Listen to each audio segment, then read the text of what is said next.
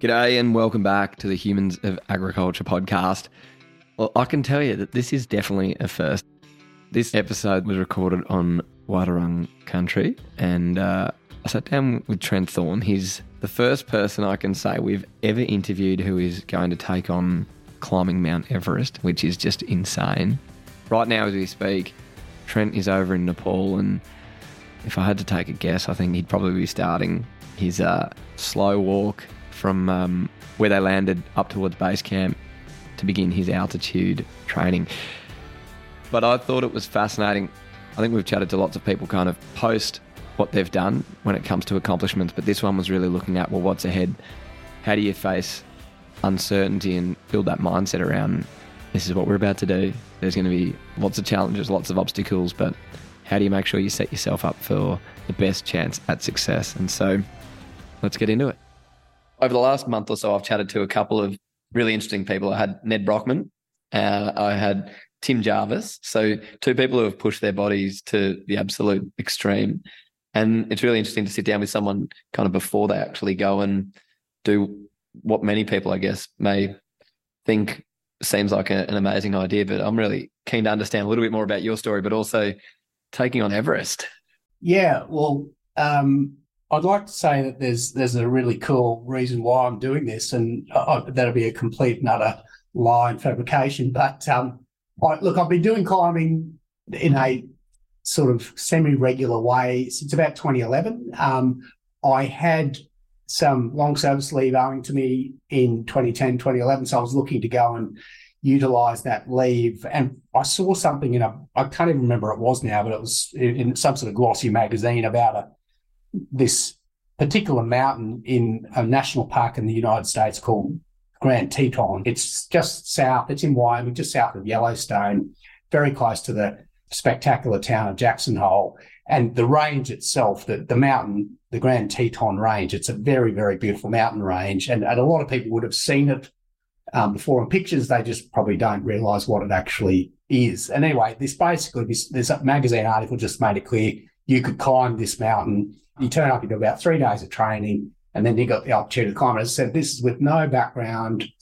And I don't know what it was in me that just went, that looks interesting. I'd like to give that a crack. And I'm not someone I've done a lot of trekking before that, like, Kokoda Trail and PNG and things of that nature, but nothing of this type. So there was something that just piqued my interest, and I signed on for that, went and did it, and absolutely loved it.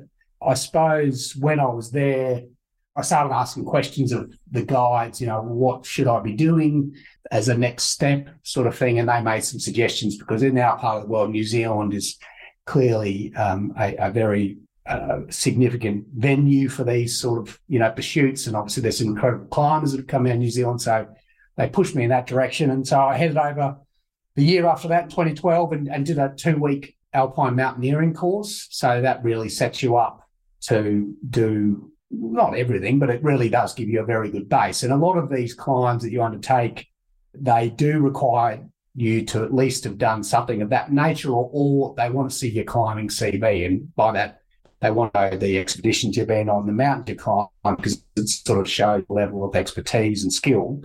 So look, without getting into all the details, we may traverse it. So that then led me to 4 years of trying to climb Mount Cook, Aoraki in New Zealand, which I failed 4 years in a row. Which is a very humbling experience, but also taught me a hell of a lot about mountain climbing. It's the mountain's always well and truly in control, and we are just a bit player on a particular day as to whether it will allow you to ascend to the top.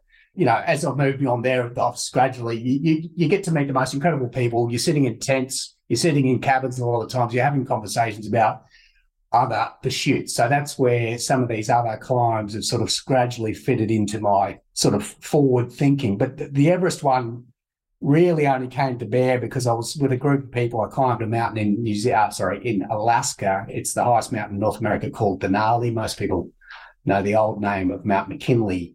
It's a brute of a thing. It's not particularly high, in the scale of some of the other mountains. It's only in the range of sort of 6,200 metres, but it's a tough climb from a technical point of view, depending on which route you take. But it is known as a very cold mountain because of the latitude you're at. And like all climbs, you get to a certain point, you're waiting for the weather to be appropriate. And we spent 4 or 5 days up at our high camp there. And every day was about minus 25. And one day it dipped down to minus 50. Then you're in a tent. That's when life gets hard and you start realizing every single thing you're doing is hard, and everything I owned effectively that was important was in my sleeping bag, because if you left it out of the sleeping bag, it was buggered. Melt the snow to make your water, that's got to stay in your bag, because if your ice freezes in your water bottle, well, you're not climbing, because basically the effort to unfreeze that, will take an hour or two and everyone's left, sort of thing. So everything you're doing is sort of focused on getting in your little cocoon and just trying to sort of grit your teeth and get through what is not enjoyable conditions, I can tell you. Anyway, long story short, all of the group of people I was with on that trip, they're all younger than me. They're all probably 30, 35. They were already talking about Everest at that point. And I was just going, guys, just chill out. We've just completed this. How about we just soak this in for a bit? They were all amped up and really wanting to sort of go and do Everest in 2020. And I just said, go away. I really just want to maybe have a year off and contemplate what I've just gone through. Not that I didn't, but I did. But I was so glad I summited Denali, because there was no way I was going back to that mountain. It was a true grind. But then obviously the pandemic hit, and one of the team members sort of approached me last year or so, 18 months or so ago now, and floated the idea of Everest and Lhotse and Nuptse, which is those three. There's a particular kind called the Triple Crown, which not many people have done. And I said, look, sure, like I'm actually now interested. I've had time to process it all, and it's the next challenge. So, yeah, we started focusing on that for a while, the Triple Crown. We've carved one of the mountains out, which I'm happy to say I was a bit scared of climbing. It's Everest and the two mountains beside it, effectively, but one of them, is Nuptse, is not climbed a lot, and there's a reason why it's not climbed a lot. And after a number of considerations, which we can get into, as I said, I'm man enough to say it scared the shit out of me, and I didn't. I'm happy I'm not climbing it, put it that way. So my knowledge of Everest goes, what was the bloody movie which came out? Was it last year or the year before? And it was the story of the Sherpas. Well, there was one called Sherpa, which is a couple of years old. Or you mean 14 Peaks with Nim's Day, the one? That's it. Yeah. So you've climbed one of those? No, I haven't, because they're the 14. I've not climbed any. The highest mountain I've climbed is a mountain in Argentina called Aconcagua, which is about 7,000 metres. So that's the highest I've climbed to. So that movie covers all the 14 8,000-metre peaks. So no, this will be new terrain for me on this trip. I don't know what's going to happen above 7,000 metres. It's just suck it and see in real terms. That's the correct analogy for it. I want to know, going back to you mentioned you started this adventuring in kind of 2011. As a kid, you're obviously involved in agriculture now as an Agri Lawyer. Otherwise, we probably wouldn't have crossed paths. But as a kid, kind of one, where did you grow up? And two, were you into these adventures and climbing trees and everything? Well, slightly different, but yes. Look, I grew up in Toowoomba, so there is a heritage there from an agricultural point of view. My parents, mum was a secretary / PA, and dad owned a very successful bakery in Toowoomba. Most people, if they're from that region, would remember Mum's Bakery, which was on the main street there for about 50 years. So my grandmother started, and dad ran it for another 26 years, and it sort of wrapped up in around 1987. My parents split up and they went their separate ways, and I stayed in Toowoomba then for my penance, I suppose, at boarding school. So I remained in Toowoomba while they went to warmer climes. I've always loved running. Like I'm not going to sit here and say I'm a good sportsman in any way, shape, or form. But the one thing that I'm okay at, and I can't explain it, is middle distance and long distance running. So. And I do remember Mum, to her, she's never let me forget it. Mum went on holidays and left me with my grandmother when I was 10 years old. And it was 1982, so it was around the time the Brisbane Commonwealth Games had just been on. Robert De Castella had just won the marathon, that fantastic race, which people of my vintage would well and truly recall. And there was the Toowoomba Marathon being held in the outskirts of Toowoomba about a month or so after the Commonwealth Games. And when Mum left, I just told my grandmother, I said, mum's approved me running and that. And Nan said, oh, okay. So Nan had no idea. I did no training, and I just fronted up to the start line. I remember with my cricket whites, which is just absurd in hindsight, because I had shoes. Like, this is back in the days before running was really a big thing, So I just had my sneakers and my cricket whites, and I just went and ran a marathon. So at the age of 10 was the first marathon I ran. The cricket whites I remember specifically because I was stubbies, or they didn't have exactly the appropriate inner thigh. So they were very heavily stitched, if you understand what I mean. And I had two significant sort of divots and I mean proper divots out of both thighs, because they weren't exactly made for running. But you didn't know any better back then. And I didn't know any better because I just literally just went out and ran. And I'm not going to sit here and say it didn't hurt. It hurt, but it was a bug I've always had. So since then, I've enjoyed running and endurance sort of events. I've had my periods where I've done a lot of injuries to myself over the years. So I've had periods of inactivity, and I've really embraced that in an enormous way and packed on the weight, and then sort of gone the other direction. So there has been a period, but like particularly since about, I'd say 2006, once I discovered, I'd never had done hiking in any way, shape or form. A group, as I said earlier, we got this idea of going to a Kokoda in PNG. So some mates did that, and I just loved that. Like, hiking to me just sounded like such a weird thing to do, but it's something I absolutely love now. So like all the major hikes around Australia, I haven't ticked them all, but I've done most of them. And most weekends, if it wasn't training for this, I'm generally heading out to the scenic rim around Brisbane or up to the Glasshouse Mountains. Anywhere I can go, I just love climbing up things. I don't know why, or heading around bush or going into the rainforest or something. I just love it, and it just keeps you fit. So I've got a group of friends who are every other weekend I'm subbing one in for another one, and I'm just sort of doing that almost every weekend. I'll be going for a hike. Yeah, wow. What is it? What's the actual feeling, I guess, beyond just the challenge? Like, what does it actually give you going out into these remote areas? Well, I do. Strangely enough, I suppose it's probably a little bit to do with my job. I do enjoy just the quiet time. And look, pre-COVID, and this is again, I don't want this to be a criticism of COVID, but pre-COVID, a lot of the hikes I would do, particularly around the scenic rim, people don't realise the incredible trails that we've got. And look, I appreciate some of them you have to drive an hour and 45 minutes. That doesn't bother me. You've got to get up early to go and do that. Doesn't bother me. And a lot of these trails, I would generally, sometimes I do them on my own, but that's not entirely appropriate sometimes. Like, so more often than not, it's just me and one other person. And that's the only other person you see all day. There's a particular trail up at Mount Barney. I won't bore you with the details, but I've done it 50 plus times, and 55 I know at least. And some days, as I said, you won't see another person. And it's a 16K loop. It's a real painful grind. And that's why I like it, because I like pain of it. But you just don't see anyone. But now, after COVID, and particularly during COVID, when we're all locked down, obviously, as they move the circles a bit wider, you're able to get out to these things. But like, I was turning up to these car parks and there'd be 20 cars parked there. And as I said, it's not my mountain. I'm not sitting here to say no, but I'm also glad that people are seeing how great the southeast corner is and what there is out there.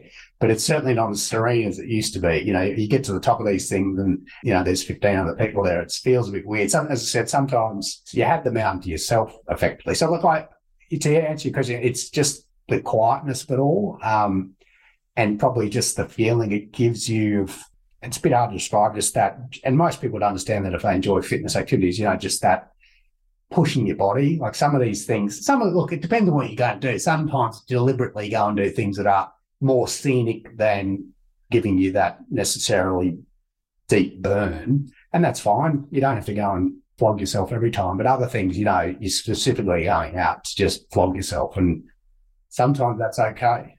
So you've done quite a number of big mountains. And as I said to you on the phone the other day, I had this experience where I'm not very good at heights. So as much as I think, oh, wow, it'd be incredible to go to the highest place in the world and all these other places, there's absolutely no way I'm doing it. So I better find another challenge. We'll come to that later. But for you, with these different climbs, there's so much training and preparation involved in it. Do you get to sit and enjoy, I guess, the accomplishment? Or as soon as you finish, you're on to the next one?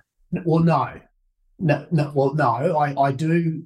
there is moments where you really have to pull yourself out of what you're doing. And I think I explained the other day, there's not necessarily some days, and there's a lot of days where you're doing things where you've just really got to be absolutely hyper-focused on what you're doing. And even if you're walking along a glacier, it might be flat. And you can get into a day, look, everyone daydreams. I'm not going to sit here and say that I have hyper-focus on particularly days like that where you're walking across something relatively flat or with a gentle incline. But even on things like that, particularly in New Zealand and where I'm about to go, once you move up through the Kumbu Ice Fall, you're walking up what's called the Western Coombe. There's crevasses. They're basically crevasse fields. And obviously, people who are not initiated, that's just like the snow covers over the top of the holes in the glacier. Where the glacier moves down, it cracks. And some of those crevasses, most of them, you can't see the bottom of them. I know in New Zealand, some of them are 200 metres deep. The glaciers themselves are 600 metres deep, so you've got to have your wits about you all the time and you're roped up. There's a reason why you're roped up, because if you fall into a crevasse, you've got to start doing things literally immediately. Like the other person on the other end of the rope's got to do something, and I won't bore you with the details of what they're going to do. And I failed crevasse rescue. I'm happy to say in my 2-week course, I failed it. If I fall down a crevasse, there's going to be some problems. So what I'm trying to say to you is you're focusing on what you're doing, but there is points where you get to and you stop and you pause. Either you've clipped into something and you're safe, and then you can actually go, okay, I'll have a look around now, and you do sometimes I do find it quite illuminating because you go, shit, this is a weird place to be standing. That's happened more often than not. It's like, because you're on your own. When I say you're on your own, you've got someone else that might be 50 metres up the road. They're doing their thing. You're clipped in, either belaying them or whatever. But it's very rare you're standing together with someone. There's a reason why you've got a rope, and it's at a certain tautness. So you do have a lot of time to think for yourself and think about things. And as I said, there's been many times where I've been standing there going, this is a very peculiar place to be standing. And so I think I said to you the other day, there's something in my system that doesn't frighten me. Like, it doesn't matter what I'm standing on, exposure. I can be standing on a cliff and I don't know what it is. I don't get sweaty palms. It's not that I don't fear it. If I didn't fear it, you shouldn't be there. That's an irrational level of bravado that I think is dangerous. I do feel fear. I often, at the moment, I have no fear about what I'm about to embark on, but I guarantee you when I stand at the bottom of something like the Lhotse face, and it's like a bit hard, I know we're doing a podcast, but obviously it's a steep, very steep ice face. And I'm sure when I stand beneath it, because you can't get an appreciation for it on pictures, it's only when you stand there, I'm sure I'm going to go, shit, I've got to walk up that a couple of times and come back down it. So I'm sure there would be periods of time where I'm going to go, what have I signed up for here? And that's natural. If I don't, I wouldn't be human, So in terms of a bit of context, let's talk to the actual, let's call it the mission, the trip. Let's talk to that period of time. How long is it? How much time do you have? How many chances do you get at an ascent? Yeah. Okay, so it's 62 days. I land in Kathmandu. We spend 2 days doing admin, which effectively is divvying up our gear. The gear is very regimented in terms of what you need to bring, and I won't go into that in a lot of detail unless you want to, but effectively we take all the gear then, so we get in a helicopter to Lukla on the third day, and Lukla's that, you would have seen Instagram photos, a lot of the most dangerous airport in the world, blah, blah, blah, because it's one of those ones that sort of the runway goes off the edge of the mountain, so we're not flying in on a fixed wing, which I'm quite grateful for. We're flying in a helicopter, which will be fantastic too. I think it takes an hour and 20 minutes, so it'll be up through incredible river valleys, and I think that'll be one of the highlights of the trip, frankly. But when we get there, the admin from the 2 days before will come into play, in that a number of our big bags, our duffel bags, will go on the back of yaks, and they will just go straight to base camp, 100 and something Ks up the trail, and we will ourselves have effectively a day pack and another small bag that sort of just keeps moving up the trail one day ahead to get to the little inns that we stay in at the night time. So we spent 2 weeks slowly walking to base camp, a traditional base camp hike, but with a few excursions up, whereas most people base camp take the easiest route. And I say that in the nicest possible way. We are deliberately going up over a few passes to try and build in a bit of acclimatization. So once we get to base camp, we do a couple of days of crevasse training. I think most people have seen Everest pictures. There's a lot of ladder crossings through the icefall, the Columbia icefall. So they teach you how to cross the ladders and things of that nature. So there's a bit of training with that. And then what happens is effectively you start what's called the rotations up the mountain. And most significant peaks, you climb them twice in the sense that, look, you can start at the bottom and go straight to the top if you want, but your ability, your body just physiologically, most people, unless you're a Sherpa, just can't deal with the acclimatization and the lack of oxygen without sort of significant time spent at those altitudes. So what's been done over the last 30, 40 years is there's been developed this methodology of, I'll explain it to you. So you've got base camp, there's 4 camps up the mountain. On the first rotation, we go through the Columbia icefall to the top of the icefall, and then there's a camp there, Camp 1. And we will go to that camp and spend a night, maybe 2 nights, just acclimatizing at that level. And then we go back to base camp and we rest a day or two just to, again, let our bodies recover at the more oxygen-rich level of 5,800 meters. I know that's sounds stupid, but you keep doing that. So we have to level to Camp 2, come back down, then go to Camp 3 and come back down. And then on the final rotation, you go all the way up to Camp 4, the high camp in the saddle, the South Col. You basically then, after spending the night at 10 p.m. that night, we will start the summit attempt. So we will leave in the dark and we will head to the summit of Everest, hopefully. And again, I'm not going to be putting any time frames on this, but I want to be in there just after sunrise, 6 to 8 o'clock in the morning. For the selfie. For a lot of selfies, yeah. And the plan is to spend half an hour on the summit, and that's a half hour I will be, absolutely trying to be as diligent as I can at getting the photos and the things you have to do out of the way, but then actually just soaking it in. And actually, because you do hear a lot of people who get up there and they can't remember it, because they're just doing too much. And I really want to try and discipline myself if I'm fortunate enough to stand up there, really try and take it in, because it's not a place that many people ever get to experience. As I've explained to you, I've signed on as well to climb Lhotse. So I then, all things going to plan and my energy levels feeling sufficient, I go back down to the South Col. We rest a couple of hours and then we go again. So we go to Lhotse, which is the 4th highest mountain in the world. So that's across. So they're basically beside each other. And Lhotse's 8,500 and change. So at 2, it's probably the hardest climb. It's Everest. I'm not trying to say Everest is not a difficult climb. It's not technically the more difficult parts of Everest are up the Lhotse face through the icefall. But from the South Col to the summit of Everest, it's not.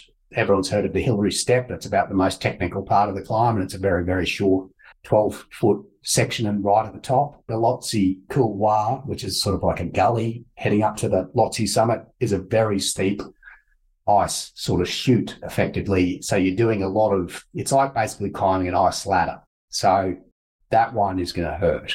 My thinking was, and again, this might sound irrational, was, I've just wanted to make it a bit harder. So I didn't want to just do Everest. I thought, okay, how do I make this just that little bit harder? And I know that sounds stupid, but that's probably as much thought as I put into it. Obviously, most people just go and try and do Everest. I'm probably about 5 to 10% try and do what we are trying to do. So look, I might finish Everest and go, I am gassed, I am taxed, I cannot do this, and I will just head back down. And if that happens, I'll determine how I feel at that time. But, my entire plan at this stage is to do the double. Hey, it's Nick here, sheep farmer and Rabobank Regional Client Council member. I'm passionate about supporting our local community so we can improve community wellbeing and build strong local economies. My job as a client council member is to help secure funding for regional grassroots initiatives, those that support education in ag, rural health, sustainability, and help bridge the country-city divide. We've helped organisations like Boys to the Bush, funded school field days like Ag Vision, and held succession planning workshops, just to name a few.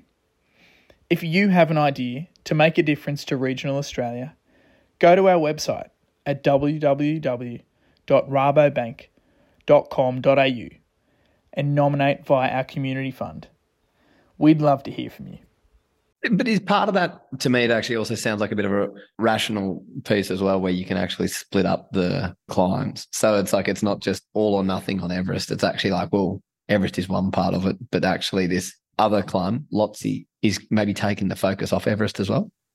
Yeah, look, I suppose part of the thinking as well is just pure expediency. It's like, while I'm up there, because again, I think I might have said to you the other day, this is a one and done for me. I'm not really planning on venturing back. I know that people get the bug and they want to keep pursuing these goals and dreams. And look, and I plan on probably climbing a few more things. As I mentioned earlier, Mount Cook is still burning bright in the back of my mind. And look, I don't know what I'm going to do after this. I know I was hiking last weekend with one of my friends who's actually going on this trip with me, Beck, and she's so much younger than me and her enthusiasm is overwhelming. And she's already starting to throw out names of other places. And I, again, had to just shut her down and just say, look, this is my sole focus. I'm hiding or talking about any other mountains. But there has, as I said, look, the Lhotse thing, there really wasn't a lot more thought going into it other than, it's there, it's beside it. I might as well have a crack at it too. Go and visit the neighbours. I just did a quick Google. As of July 2022, only 11,346 people of more than 8 billion have got to the summit of Everest. Yeah, well, see, I haven't looked at any of that, obviously. Look, and Everest has gotten a bad rap over the last couple of years, I think fairly in some respects. The Nepalese government, and I'll be very cautious about what I'm saying here, look, it's a poor country, and I get they need to maximise revenue in some areas, and this is one of their main revenue streams. So there's been an emphasis. People saw all those bad photos from 2019. They've started to, obviously COVID's had a big impact as well, but they've started to introduce some new rules to sort of try and reduce that happening again. Like 2019 was bad for a couple of reasons, because firstly, and one thing we didn't talk about earlier when you're talking about the schedule that I'm about to undertake, there's a lot of weather window in that schedule, because you clearly, for me, I need 2 clear summit days in a row. And that particular year, 2019, there was only 3 good summit days for the season. So hence why you had all these people sitting down at base camp and they all had to sort of try and summit on 3 days. The last couple of years, I've been watching YouTube videos of people going up on the summit. There's been very few people. So it just depends upon the season. But the Nepalese government has introduced things like 6,500. You've got to climb to 6,500 metre peak before you can attempt Everest, which, frankly, I don't know how that wasn't sort of something there before. Some of the guys I've spoken to over the years, they would talk about people at base camp. This was their first climb. They were going doing Everest first thing out of the gate, which, it just blows my mind. The one thing with my group that I go with, it's Adventure Consultants. It's a group out of New Zealand. They are easily the best in the business. And I'm not just saying that because I use them. They are very highly regarded. They don't cut corners. You do pay a premium for them, but I'm happy to pay a premium because I know safety is absolutely uppermost in everything they do. And as I think I mentioned earlier, they do know me well because I've been on multiple climbs with them. They will check out your climbing CV and they will make a call on whether they will say yes or no, whether you can even come on the expedition. And even when you're on the expedition, I can use an example on the Denali expedition I was on. We were with the 2 groups of us heading up the mountain at the same time. So there was our group of 5 climbers and 3 guides and another entirely separate group, same guiding company, but separate group, 5 and 3. So we were tic-tacking up the mountain. We got to that high camp I was referring to earlier. And because they're evaluating you all the way up the mountain, the guides actually said to 3 members of their climbing team, they said, we actually are not going to let you move forward up the mountain and have a summit attempt. We just don't think your skills are where they need to be. It's not an easy call for these guides to make, but obviously, they're thinking about their own welfare because you take people up the mountain, that then puts them in danger. But people pay a lot of money to go on these trips, but the money doesn't come into it. They just, as I said, and that to me, when I looked at that, I felt for these people, obviously, but also just showing to me, well, I'm with the right guys. They are ruthless in their evaluation, and I expect them to be ruthless with me too. If I was falling short and I was doing things that were going to imperil me, other climbers, the guides, I would want someone to tell me because it's not what I'm about. everything I'm doing, and I should have said up front, I have no death wishes. People sort of think this is some sort of, people use the word extreme. I don't see any of this as being extreme. As I said, I understand the risk I'm taking. I accept the risk. I understand also there's things I can't control. There's avalanches and there's seracs can break off and fall like they did a couple of years ago up in the icefall. Like there's things that you just are completely out of your control. But the controllables and the group I'm with, I know that they can handle that. And I don't put myself in any level of danger, and I won't jeopardise my ability to come home without my full set of fingers and toes, So that's how I roll. On that, I'm interested. So the mindset piece around the controlling the uncontrollables, how do you find, I guess, clarity in going, this is how I need to deal with it? Well, the one thing with particularly a lot of the guides, because it's a New Zealand company, and you go, as I said earlier, I spent a lot of time in New Zealand at Mount Cook, not climbing it, but you've mentioned that, and I'm going to have to put that somewhere very bold in the episode notes. But the New Zealand guides, there's I'm going to get it wrong, but there's an international guiding. It's not like you become a qualified guide, and what they have to do to actually become a qualified mountain guide is extraordinary. It's not just a 6-month thing; it's a multi-year, incredible level of expertise and discipline required, and hours on the mountains.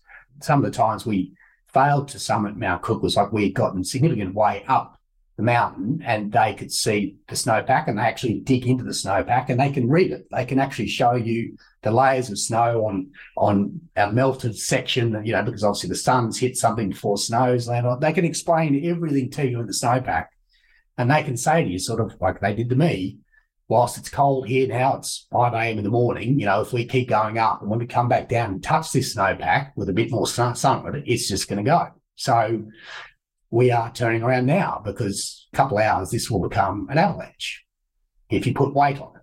So when you've got that level of expertise around you and, you just rely upon it inherently. I said the other day, when people tell me to turn around, I don't argue. I just say, okay, where do you want me to stand? And I'll start moving in that direction, So again, it's like those aren't controllables. They're clearly controllables, but I've got some highly skilled people around me who I rely upon, and I trust them inherently. You have to trust them inherently.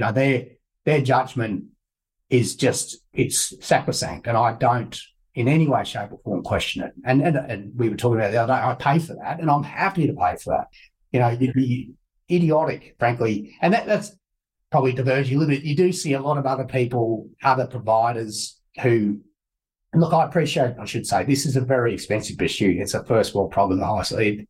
I don't recommend it to a lot of people. This is nothing about what I'm doing is cheap, which is annoying because, frankly, I'd like more people to be able to do it, but it's just the reality of the situation. But I do see a lot of other guiding companies out there, and the rates they're providing going, how is this, all they're doing is, for me, is cutting corners. Like I effectively have a guide and me. So I have one person and I'm going to have other Sherpa support there watching me. Whereas you look at some of these, they must have one guide to 5 people, 10 people. And that just adds a level of potential risk that some people are prepared to live with that. Some people, that's all they can afford. Now, that's all they can afford, fine. But then that's a risk factor I'm not prepared to accept.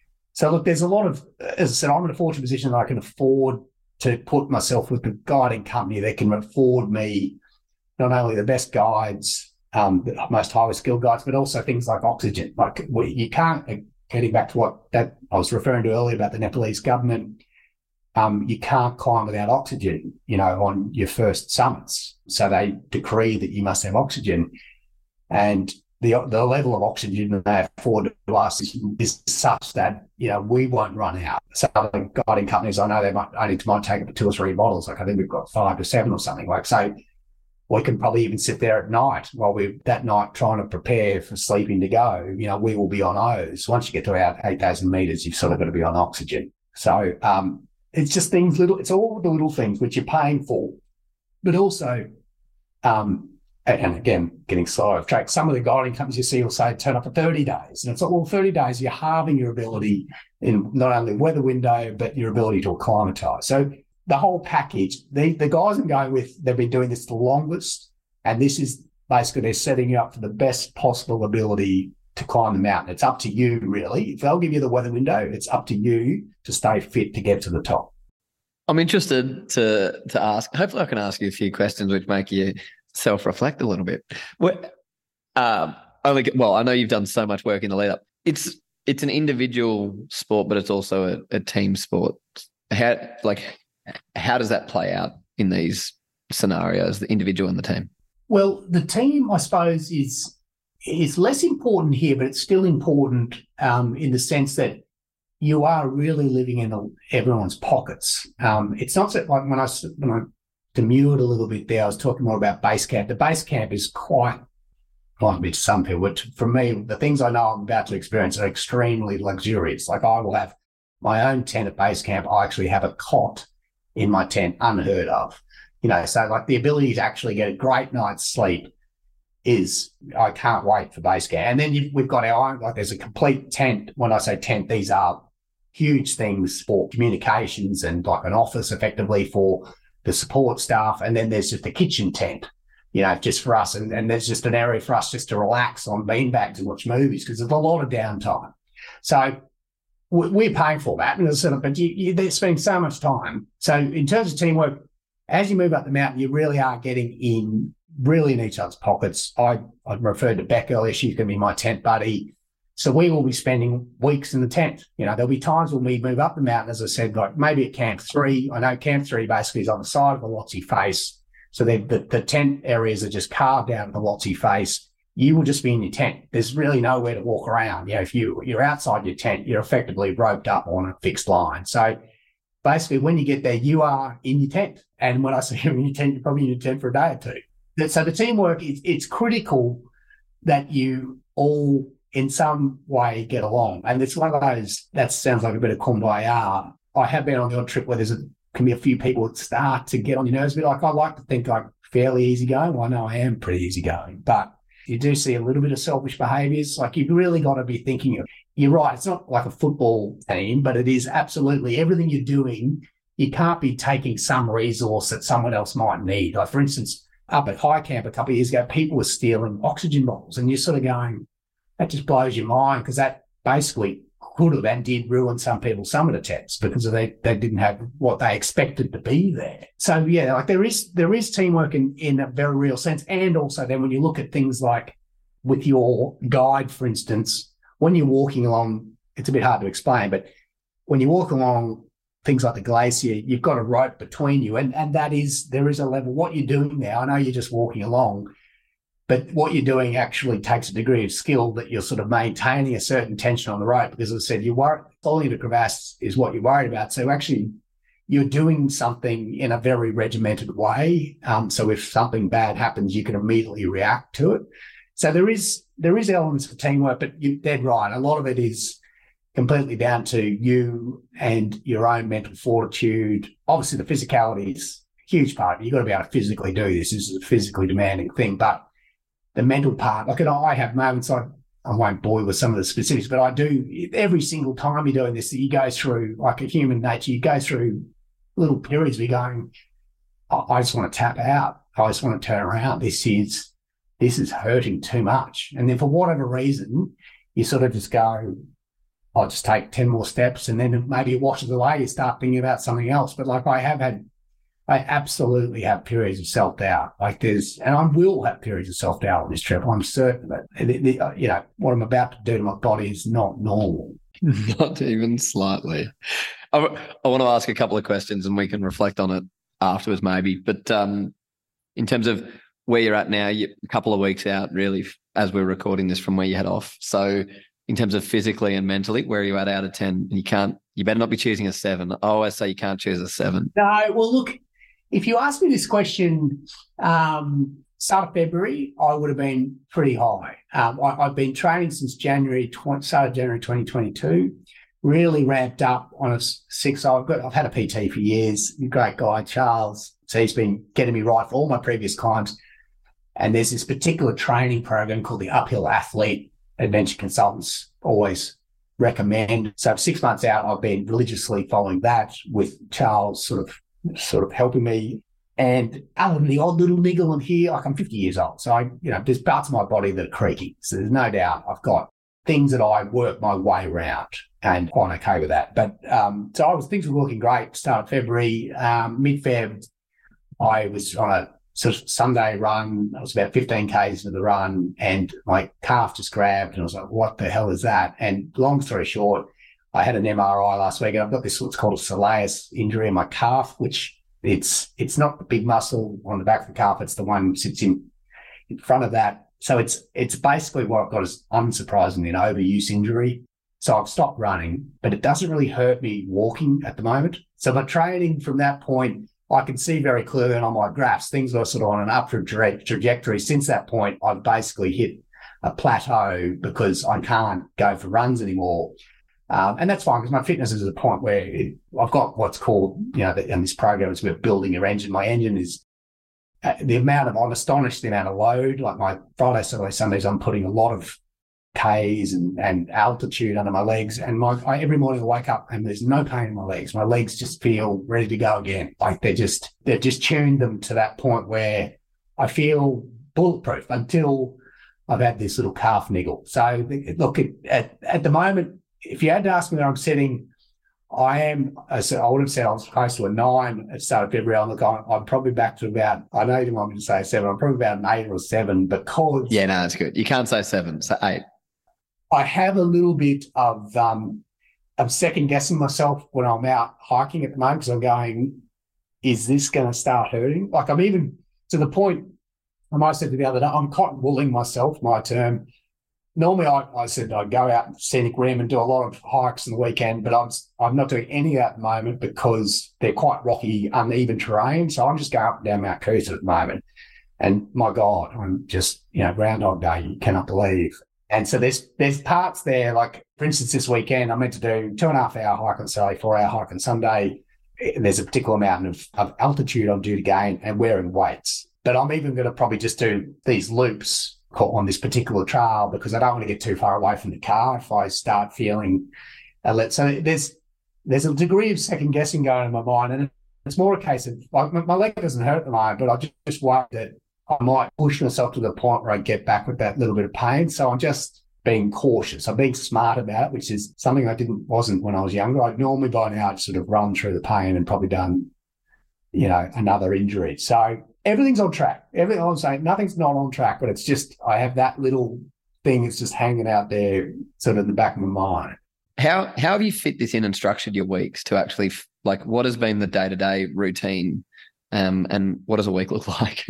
Well, Monday's my day off, but I've been I've actually started doing Pilates just this year. One of my employer, Hamilton Locke, is a phenomenal firm. One of the things that they absolutely drive here is culture, and they don't just talk about it, they live and breathe it, and they actually try and get us to do things that we don't normally do. I've never done Pilates in my life, and the incentive in doing these things is if you do a certain amount, you actually get a week's extra leave. So I thought, well, why don't I, number one, I've never done it. Number two, it's going to improve my flexibility because my flexibility is shocking. I haven't touched my toes in about 30 years. And I'm probably about this far off from that. I know it's a bit hard to say on a podcast. I was about 30 centimetres off. I'm probably about 10 centimetres off now. So it is working. As I mentioned earlier, I'm not young anymore. But so that's on my Monday. So Mondays is still fairly relaxed. And then look, the rest of the week it's a range of doing a day of weights. And then there's 2 days of what I call, they're really a high intensity workout, but I move them back down to medium intensity. The training is more geared around the heart rate and maintaining a certain heart rate. The reality is, and I saw a video on YouTube with the particular people who run this program of mine, and it made unbelievable sense to me. Like one of the statements was, there's no point getting your body up to a certain heart rate, because I'm used to, all the training I used to do was just flogging yourself till you absolutely bent over and, you're sort of cramping and because that feels like you've done something, you're pushing yourself, and they go, well, there's no point doing that, because you'll never get your heart rate to those levels when you're climbing these mountains. Like you're moving in the range of 120 to 140 sort of thing. And if you can just basically build a base where I will do it, for instance, this morning I was doing the workout, but I can sit there and talk and my heart rate will be at that, but it's not hurting me. It's like I'm effectively walking, even though I'm doing something quite frenetic. So I do 2 of those sessions a week. Fridays is generally an endurance session, which is try and find the steepest hill you can. So there's a hill in Toowong here, it's the steepest hill in Brisbane. So you put a 20 kilo pack on and you just for an hour and a half, you're going up and down this thing. So it's not fun, but cannot believe the amount of podcasts I choose through podcasts, because I'm spending hours on my own in the dark. And yes, most of this stuff is done early morning before work. I'm generally done by 6 or 7 o'clock. Even like on the weekends when I'm doing 4 hours, I'll generally be done by 8. I'm an early riser. I don't sleep a lot. It's not something I'm happy about. I wish I could sleep more, but I'm fully awake by 4. So just get out and do it. Summer was easier because it's just light, so you just got to put a head torch on. So I don't see a lot of people until it gets, 6, 7 o'clock. But it's funny. It's all, I don't do meditation or anything. I'm not saying I have a problem with that. I just don't do it. But a lot of the time, I can't even tell you where the time's gone. I just sit, I listen to a podcast. I'm guilty of listening to too many true crime podcasts. I just tune out. Like I just literally, next thing I know, it's finished. That sounds silly, but for 3 or 4 hours, I honestly don't know what's happened. Like it gets to the point now where I don't even, it's not like, and it's not even like, because I know that the thing is, because this goal is so large, there's not a single, because other things I've done, occasionally we've all done it, you roll over, you hit the alarm, you go, I can't be bothered today. Like in the last 6 months, I've missed 2 days, and that was because I had a bit of gastro. Like there's the only reason. So there's not a single day I wake up and go, I'm not doing this today. Like every single day I'm out of bed and I just know that I cannot cut a corner here. I'm kicking myself, if I was. So all the way I won't be tapering. I'll be basically doing work. All the way, sorry, I should say then Saturday, Sunday, generally doing hikes or runs. No runs anymore, as I said earlier. So then long hikes, weighted pack, and just generally trying to do a certain amount of altitude gained. So, 1,000 meters sort of thing. Bloody hell. Do you basically, so with the work side of things, is it nearly building in as if you were leaving the firm as such because you're away for 2 months? Well, a practice exit. Fortunately, I suppose the way we work, I have a very capable team around me. I have one of my team members, Georgina, who is sort of ride shotgun on most owners with me. So effectively, I will have to do some what I call handover notes to a colleague to make sure he's across things, but I have colleagues who are basically already in these matters. And obviously, as I move towards the leave date, anything new coming in, I'm sort of probably not picking up in any meaningful way because it's just going to be a double handling exercise. So look, it's actually not as bad as you would think it would be. The fortunate thing is that when I've been in this new job for a year, and when I started, it was part of the negotiations that I want to do this, and they accepted that. So fortunately, given what I do as well, litigation, sometimes you've got a big court case. And I don't have any of those things that have just touched wood that hasn't happened. I don't know why or how, but I've just been very lucky. I'm not disappointing a single client by going and doing this. So everything has really worked out quite well in that regard. Well, and I think it's probably testament to actually the team that you guys are building, where it's not just the whole thing's not relying on you. It's actually, that's incredible. And look, I can honestly say, because I've never been to Nepal before, but I think it was about 2018. I was this close to signing up. I pretty much had signed up to a trip to quite another mountain there called Amadaba, which is a beautiful peak. And I had to pull the pin on that because I had a trial coming up and I couldn't do it to the client, where I was, 3 years of me working on a matter and then sort of saying, well, when it gets to the pointy end, I'm heading off. So I sort of I made the right decision. I prefer to have done the right thing by the client there. So that's not happening this time. I'm not, no one is sitting there gritting their teeth at what I'm doing. Well, maybe my mum. Okay, my final question. I'm interested whether you achieve the summit or not. What do you want to say to yourself on the other side? And we'll have the recording here. What advice would you give to yourself, irrespective of what happens over the next 2 to 3 months? Well, I suppose it's probably trite to say, but there's been various little things or moments, snapshots throughout your life where you've approached something that's extraordinarily difficult, but you've come out the other side. And it's it will just be, I suppose, another testament to me that if you just focus enough and you will yourself enough, that you can do it. It's nothing grander than that. It's just like I constantly amaze myself on some of the things I have achieved in this particular realm, that you can use your mind just to move past seemingly immovable objects. The mental part of this is probably what I enjoy the most. And it really does constantly amaze me, the ability to sort of push yourself to a point where your body's saying enough, but you just, it's basically the last 10% of it is all your mind just going, no, you're not quitting. You just got to keep cracking on. So I'm certain there's going to be periods of this in the dark when I'm leaving that tent up in the South Col going, what in God's name are you about to do? And there's going to be parts up that hill where, as I said, I'll be on my own in the dark.